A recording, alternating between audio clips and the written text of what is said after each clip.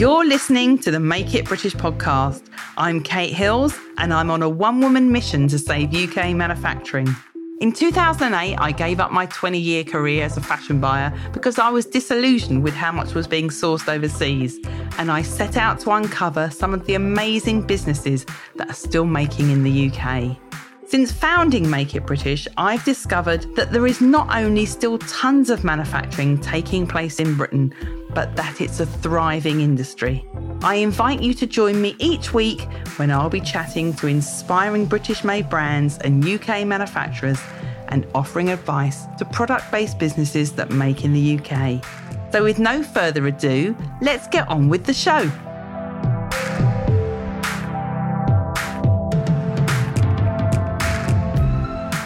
Welcome to episode number 257 of the Make It British podcast.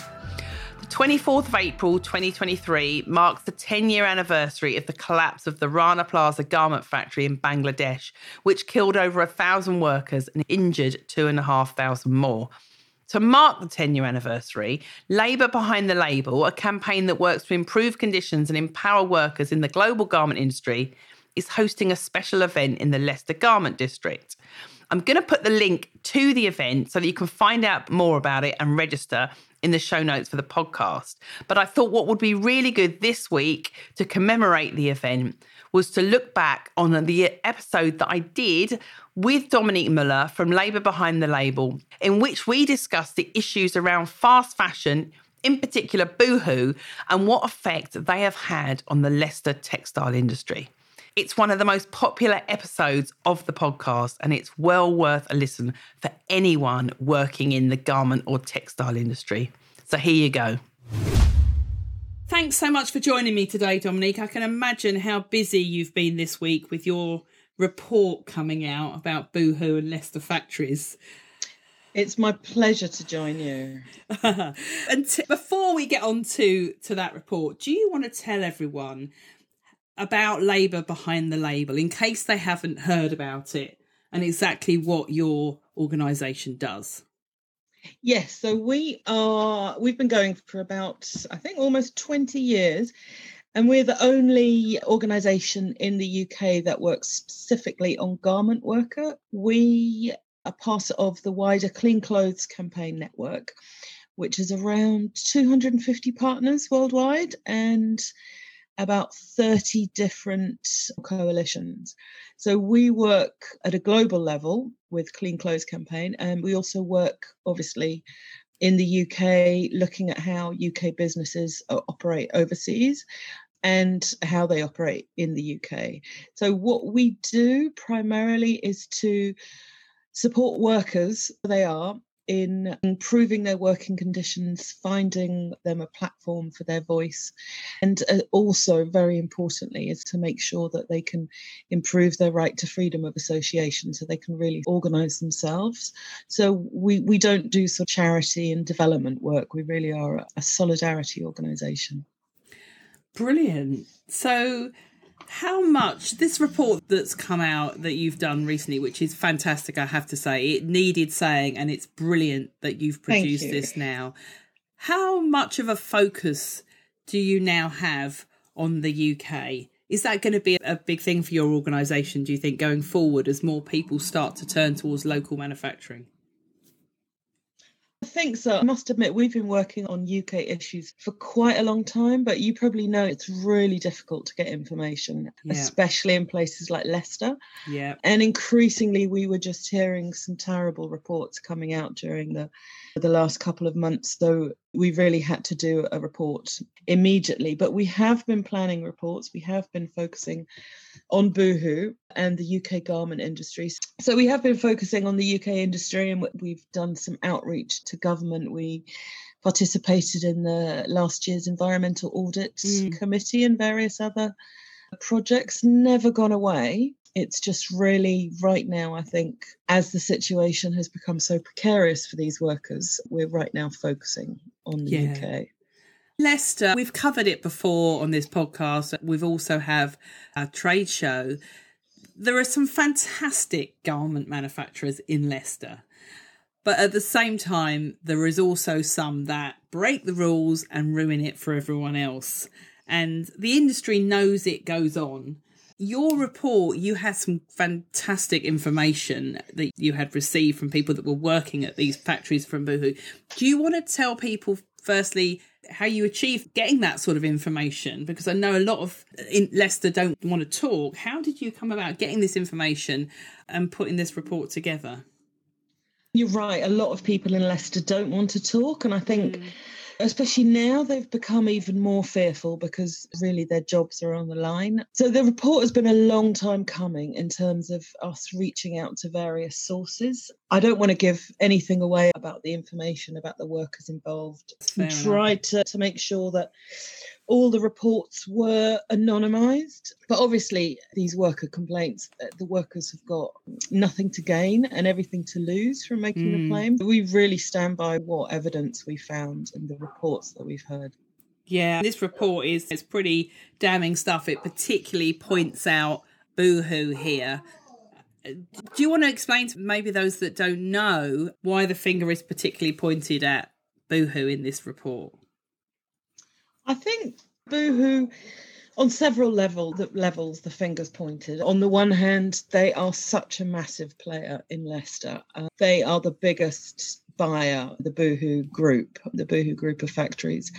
And as you probably know this yourself, but many brands have actually left Leicester as a result of all these exposés over the years, because they don't want to take the risk of that, losing reputational respect through the exposés.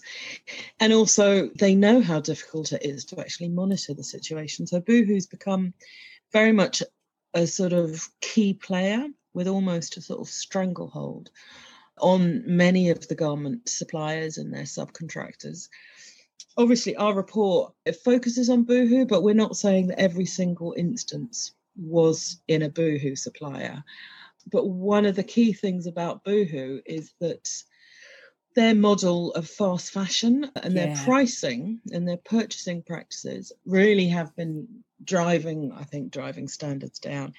And then thirdly, what we see with BooHoo and a couple of other major e-retailers, that their supply chain isn't transparent.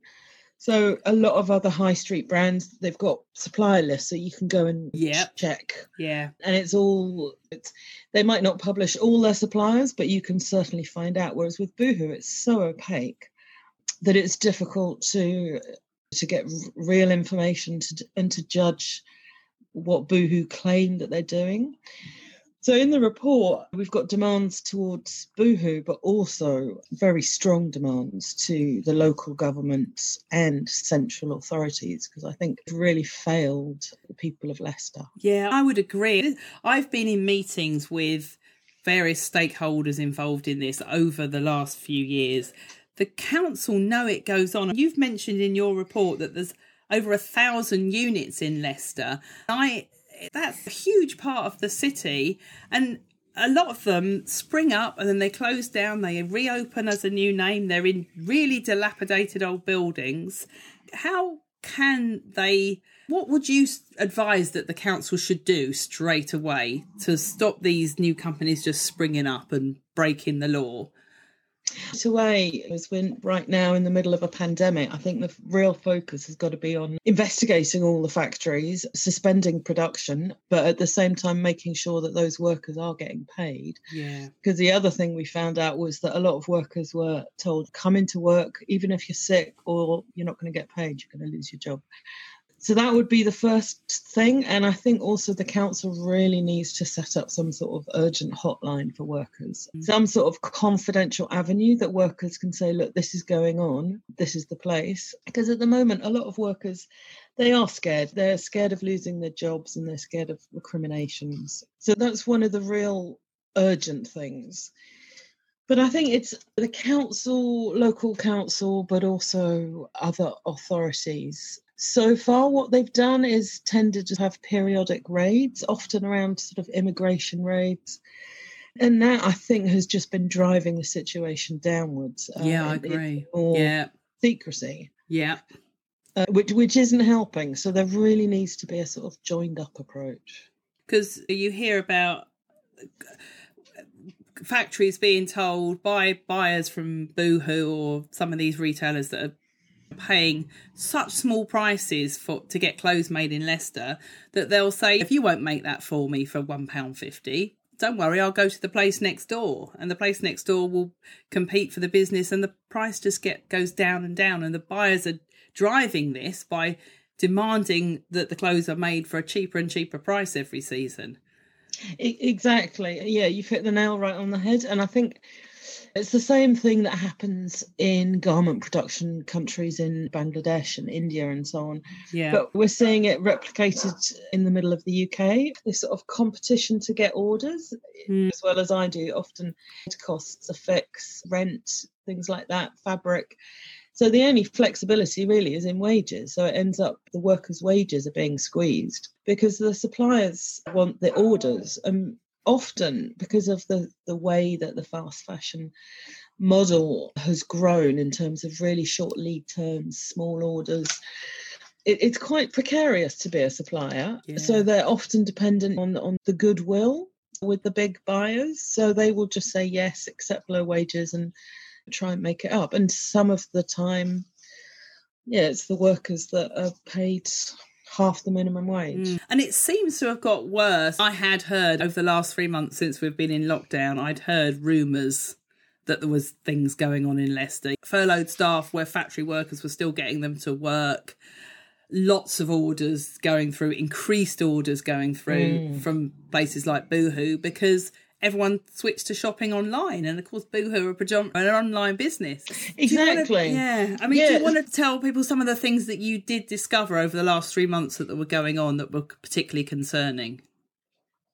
I think of immediate concern are the issues around workers being pressurised to go back to work even when they were isolating or they were shielding vulnerable members of their families. Being told if you don't come back to work, that's it. Or if you want to pick up your wages, you have to come into work because we're not going to send them to you. Yeah. And then there was a couple of instances where there were cases of COVID in the factory and workers were told, don't tell anyone. So don't tell your colleagues that so-and-so is working here and he's positive, it's frightening. It is. Plus also these factories, your typical garment factory anyway, the machines are not 2 metres apart. Exactly. It's very difficult to operate a sewing factory at full capacity at the moment. The good factories at the moment are probably operating at 50% because they've got someone at every other machine. They've got hand sanitizer everywhere. Staff are wearing face masks. But your report implies that wasn't what was happening at the Leicester factories that you were... Exactly. We've heard reports of many Leicester factories adhering to the social distancing guidelines, and a lot of businesses up and down the country have done a lot of work to make their workplaces safe and secure. But then in these examples that we found, it's small little workshops at full capacity, as you say, small rooms, lots of people, little ventilation. They're all sitting there all day, often without masks. It's such a dangerous situation to be in. So what can the good manufacturers of Leicester do? Because it's so disheartening. I had Mick Cheemer from Basic Premier on this podcast probably about a year ago now, and he always says it's very difficult operating as a good manufacturer in Leicester. There's always someone down the road who wants to offer to pay your staff cash in hand instead. And he feels like he's been fighting a losing battle. What can the good guys do to set themselves apart?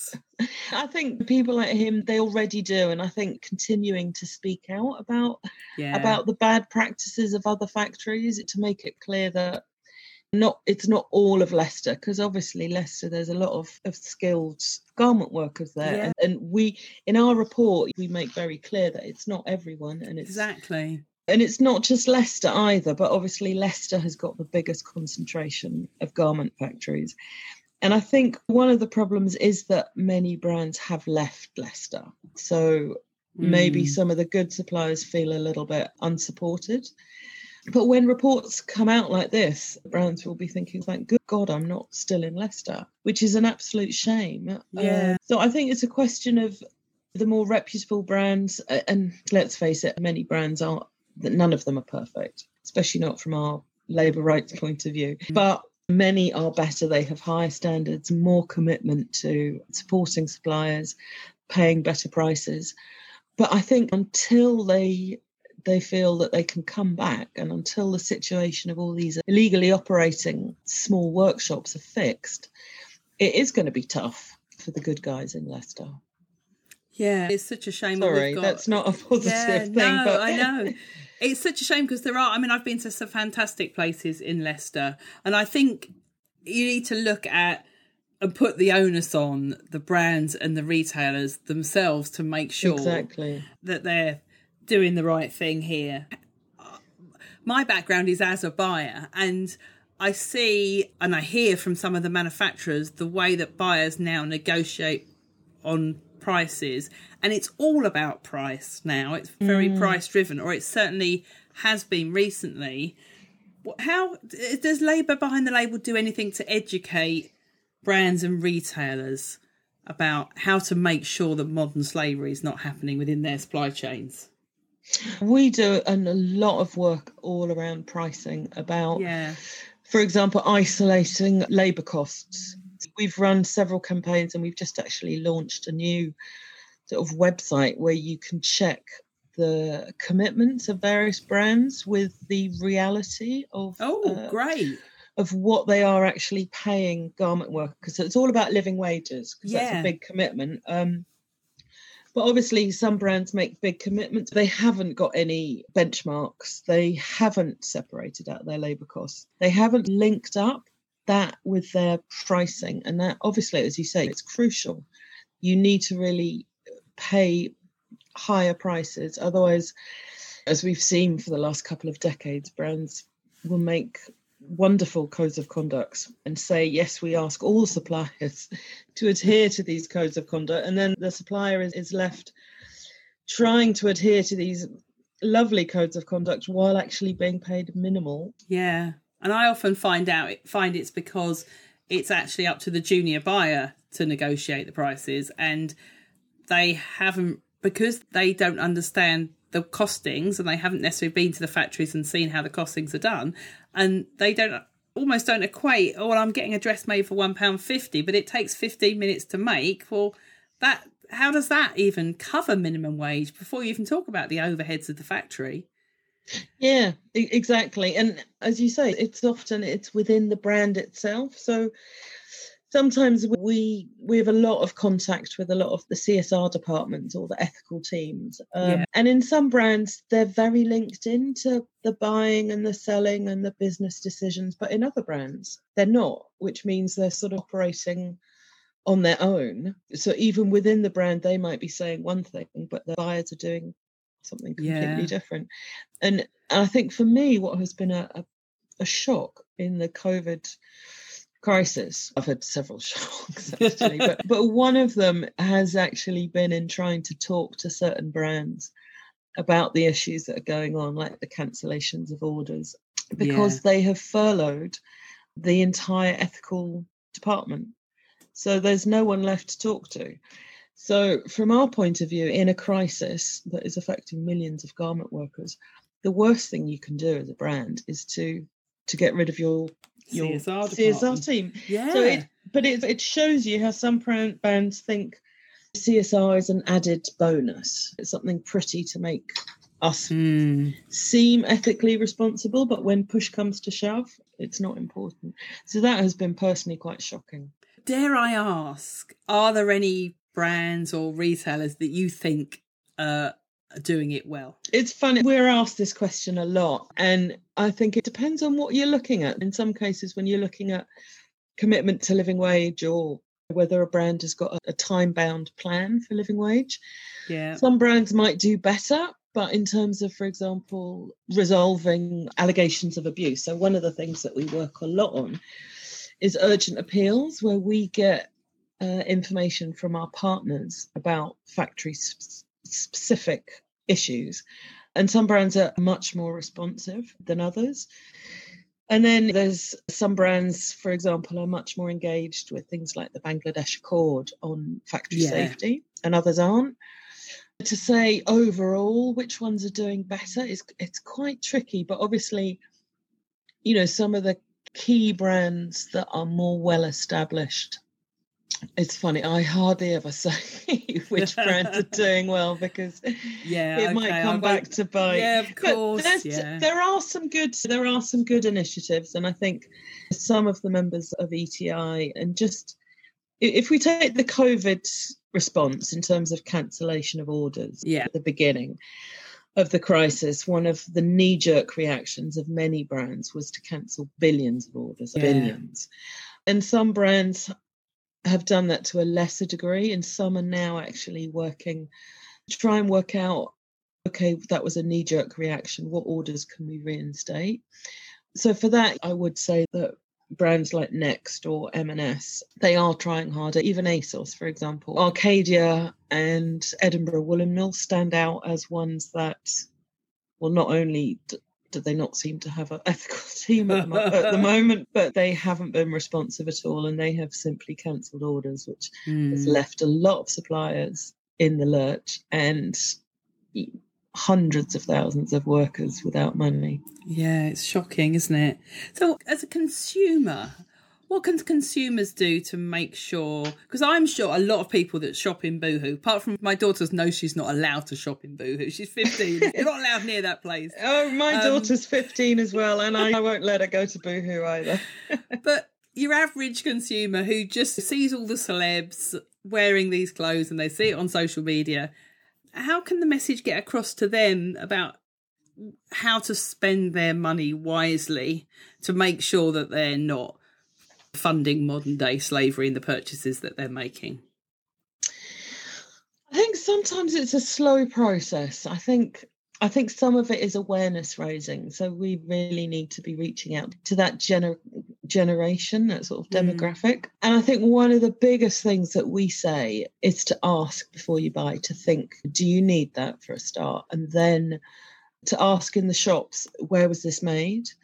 Do you know if the workers were paid a living wage? And those sorts of things, they trickle down to the shop assistants, who usually don't know, but are of the same age often as the consumer. They then ask their manager, will then go back to head office. And we've seen it just in terms of staff having better training and being able to answer those questions. But also, I think before COVID, there was a shift towards more responsible buying. Obviously not by everyone. So one of the things that we hope comes out of it is that doesn't get lost, because there was a lot of clothes swapping and upcycling and clothes renting and all that stuff. So it would be awful if that was all lost. And I think also from the government side, I just hope that in the effort to get the economy restarted, because we all need jobs, we do need a good economy, but we don't make the economy work while forgetting the climate change issues, the environment, and all the sort of movement towards sustainability. Yeah, exactly. You mentioned earlier about brands and retailers that kind of make it more transparent about which factories they use. Do you think that should almost be made a legal requirement? Absolutely. Because I think particularly in the fashion industry, brands hold their factory portfolio very close to their chest, often because they don't want their competitors to jump into a fantastic factory that they found. And it's almost like their little secret as to which manufacturers they use. But it strikes me that the more transparent these brands were, the less likely this would be to happen. Yeah, no, exactly. And I think we've heard that argument about confidentiality and business interests being used less and less, because obviously as more and more brands are making their supplier list public, it becomes a bit of a redundant excuse. And we certainly think that it should be mandatory. If you go into a supermarket and you buy sausages or something, you can look at the label, you know where it came from. It might even say which farm or something. When you buy a T-shirt, it might say made in India, but you've got no idea. No. And it makes it really difficult. It makes it difficult for the workers, because often Some of them don't know which brand they're making for if they're not in the label sewing department. Trade unions can't monitor, watchdogs can't monitor, governments don't know. And it's a pretty basic thing. And I think the majority of big brands now do accept that and do make tier 1 and some often tier 2 suppliers public. And also, I think it does help the brands, because although they want to keep good relationships with good suppliers, some brands can't afford to take a whole factory output. So they can see which other brands that they respect, that they know have got good standards, and think, well, that seems like a good factory. Yeah, exactly. So it means that they can raise the standard and support suppliers better. You mentioned the government back then. So, big intake of breath. There was that interim report they did last year that Mary Craig headed up about sustainability in the fashion industry. And I'm sure that Labour behind the label put in evidence towards that, as did many other people in the industry, calling for the government to do something about this. And of course, the whole thing just got passed aside, didn't it? And nothing. It did. Nothing. Their response was, yeah, thanks, but stay the same. Where can we go next in order to try and reintroduce? How can we make some action happen in terms of getting the government to start listening more about what's going on in the fashion industry and what they could do better? Sorry, your dog's got plenty to say on that. Exactly. I don't blame him. He doesn't like Boris. I think some of the demands in our report from last week, some of the demands in our report from this week, they clearly outline the long-standing need for legislation, for mandatory due diligence. But the government has just taken such a backseat on this and hands-off approach, saying business can regulate itself. And if there's a problem, it's a few bad apples. And that isn't the way. And I think, to be honest, increasingly brands talk about wanting a level playing field. And before, I think you spoke to most brands and they wouldn't want any legislation. But now I think it's got to a point when actually they would welcome some legislation to make this sort of competition between really low prices and poor standards much more equal. So I think perhaps working with those brands that are keen to push that, making sure that with this report and whatever goes on in Leicester, because I hear right at the moment there's a lot of activity in Leicester by enforcement agencies, and obviously it's too little too late, but to make sure that they understand this is their responsibility. It's not going to go away without a really joined up coherent response. So to seize this opportunity to make sure that something happens. And as you say, MPs have raised this, the Parliamentary Environmental Audit Committee raised this. Questions have been raised in the House of Parliament, academic research. The evidence is all there. I think it's just a push that we need. But I do worry that the government is going to be unwilling to legislate after COVID. But I'm hopeful that we can still get change. You mentioned joined up responsibility. I find that actually means that they all collectively have no responsibility because they all think that a different department is going to work on it. Yeah, so they're all like, that's not my department, that's your department. So it gets pushed around and no one has any responsibility. Yes. And I can see it happening with the sourcing of PE as well, because it's the onus is on the manufacturer to make sure that they're doing things correctly.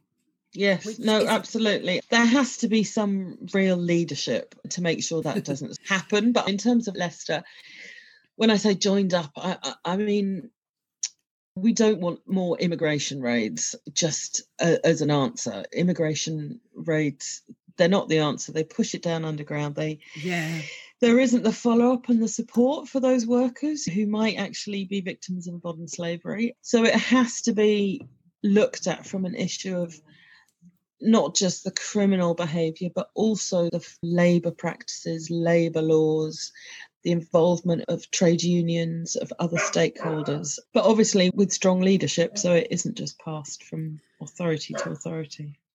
And I also, because I have been speaking to the government about the PPE manufacturing, what amazes me, I don't know why it does amaze me, is how little they understand the textile industry and the way it all works and what factories we have here. And actually that you've mentioned in your report there's 1,000+ places in Leicester, but yet the Office of National Statistics says the figure is actually considerably lower for the amount of sewing factories in Leicester. So no one knows the true amount, and so they have no clue about what the industry looks like.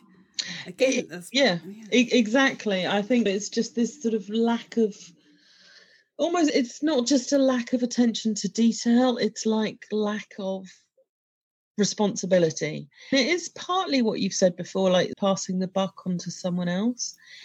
But also, obviously, we've seen a lot of the enforcement agencies lose a lot of resources and money. So in terms of, I saw a statistic the other month about you can expect an investigation by HMRC every 30 years or 300 years. I can't remember the actual figure, but it was basically saying if you are a dodgy business owner, don't worry. The chances of getting caught out, you're going to be fine. Exactly. So some people are willing to take that chance. But it is incredible with the PPE and stuff, because obviously we've got a lot of capacity in the UK, but it's all just been handled. Someone actually said to me recently, PPE has become the new fast fashion, in that I have heard of people going around Leicester seeing if someone will make a gown for £1.25. And it's, well, I know it takes, other manufacturers have told me it takes 12 minutes to make a gown. Now, if you do the simple maths, that's not living wage. Yeah. So. No, and that is just contributing to the problem. It's just such a short-sighted approach. So what is next for Labour behind the label in terms of this following up with BooHoo? I see that they've come back and not only said no comment, but actually dissed the whole report. They have, but then I'm not surprised. But yeah, I have looked at their statements, and I'm actually in the process of writing a reply with questions, follow-up questions to BooHoo tonight. But I have written to the HSE. I'm writing to Alok Sharma about the investigations that are going on, and the City Council. I know there's a lot of activity at the moment, but we will be trying to keep our focus on the longer-term demands, and also making sure that our factories are closed down. If they're unsafe, we want them closed down. We don't want workers operating in unsafe conditions, but we want to make sure that those workers are given their wages, their proper benefits, and not just left. Because a lot of the workers they're not on the books, cash only. So we will be making sure that that type of thing is also enforced. How many people work for Labour behind the label? I can imagine you're quite a small team with quite a big job to do. We are. I hope we punch well above our weight, but there's 3 of us. We all 3 of us work part-time. Yeah. So I do policy. My colleague Meg does. So I do policy and urgent appeals and international, and Meg does comms, media, activists, and then Caroline does website, funding, money, admin, everything else. So on the matter of funding and money, how can people support you? So if people are listening to this and they want to get behind what you're doing, what's the best way of doing that? We've got various options. What we want is obviously for people to take action. So at the moment, we've got a petition on BooHoo. It's all about transparency. So it's got a very simple ask. Our website is labourbehindthelabel, all one word, .org. And then I think it's just... I should know this off by heart, but I don't. Sorry, I'll find the link. And I'll put it in the show notes for the podcast, brilliant. Along with your survey as well for BooHoo, and a copy of the report. And you said earlier as well about your new website that you set up with details about so that is called thefashionchecker.org. And that Right. is, yes, it's got a survey. We surveyed with our colleagues in Clean Clothes Campaign over 108 brands about their living wage commitment. So you can go to the website and you can click on your favourite brand and just see what they've said, and you can make up your mind if you think it's good enough. Excellent. Yeah, and we've that's also a good direction. That's a good Exactly. move forward with transparency, isn't it? Exactly. So over the next 3 years, we are doing field research in lots of different countries to populate all the factories, the factory information. So we're working with different organisations in production countries, and eventually, I hope in the UK, to get workers to input their pay slips, what they're being paid, if they get paid for overtime, all those sorts of details. So then you can click on a brand, click on factory in Cambodia, for example, and see what's actually happening. We've also got, we do have a donate feature on our website. We've also got a mailing list. And there is, for those people who really want to support the garment workers overseas who are in serious trouble, there's also a fund that you can, if you go to the cleanclothes.org website, there is a fund where money is being donated to the affected garment workers. Brilliant. Dominique, you're an absolute star. Thank you very much. Thank you for having coming me on the podcast and explaining to everyone. Amazing. Keep up the great work. Thank you.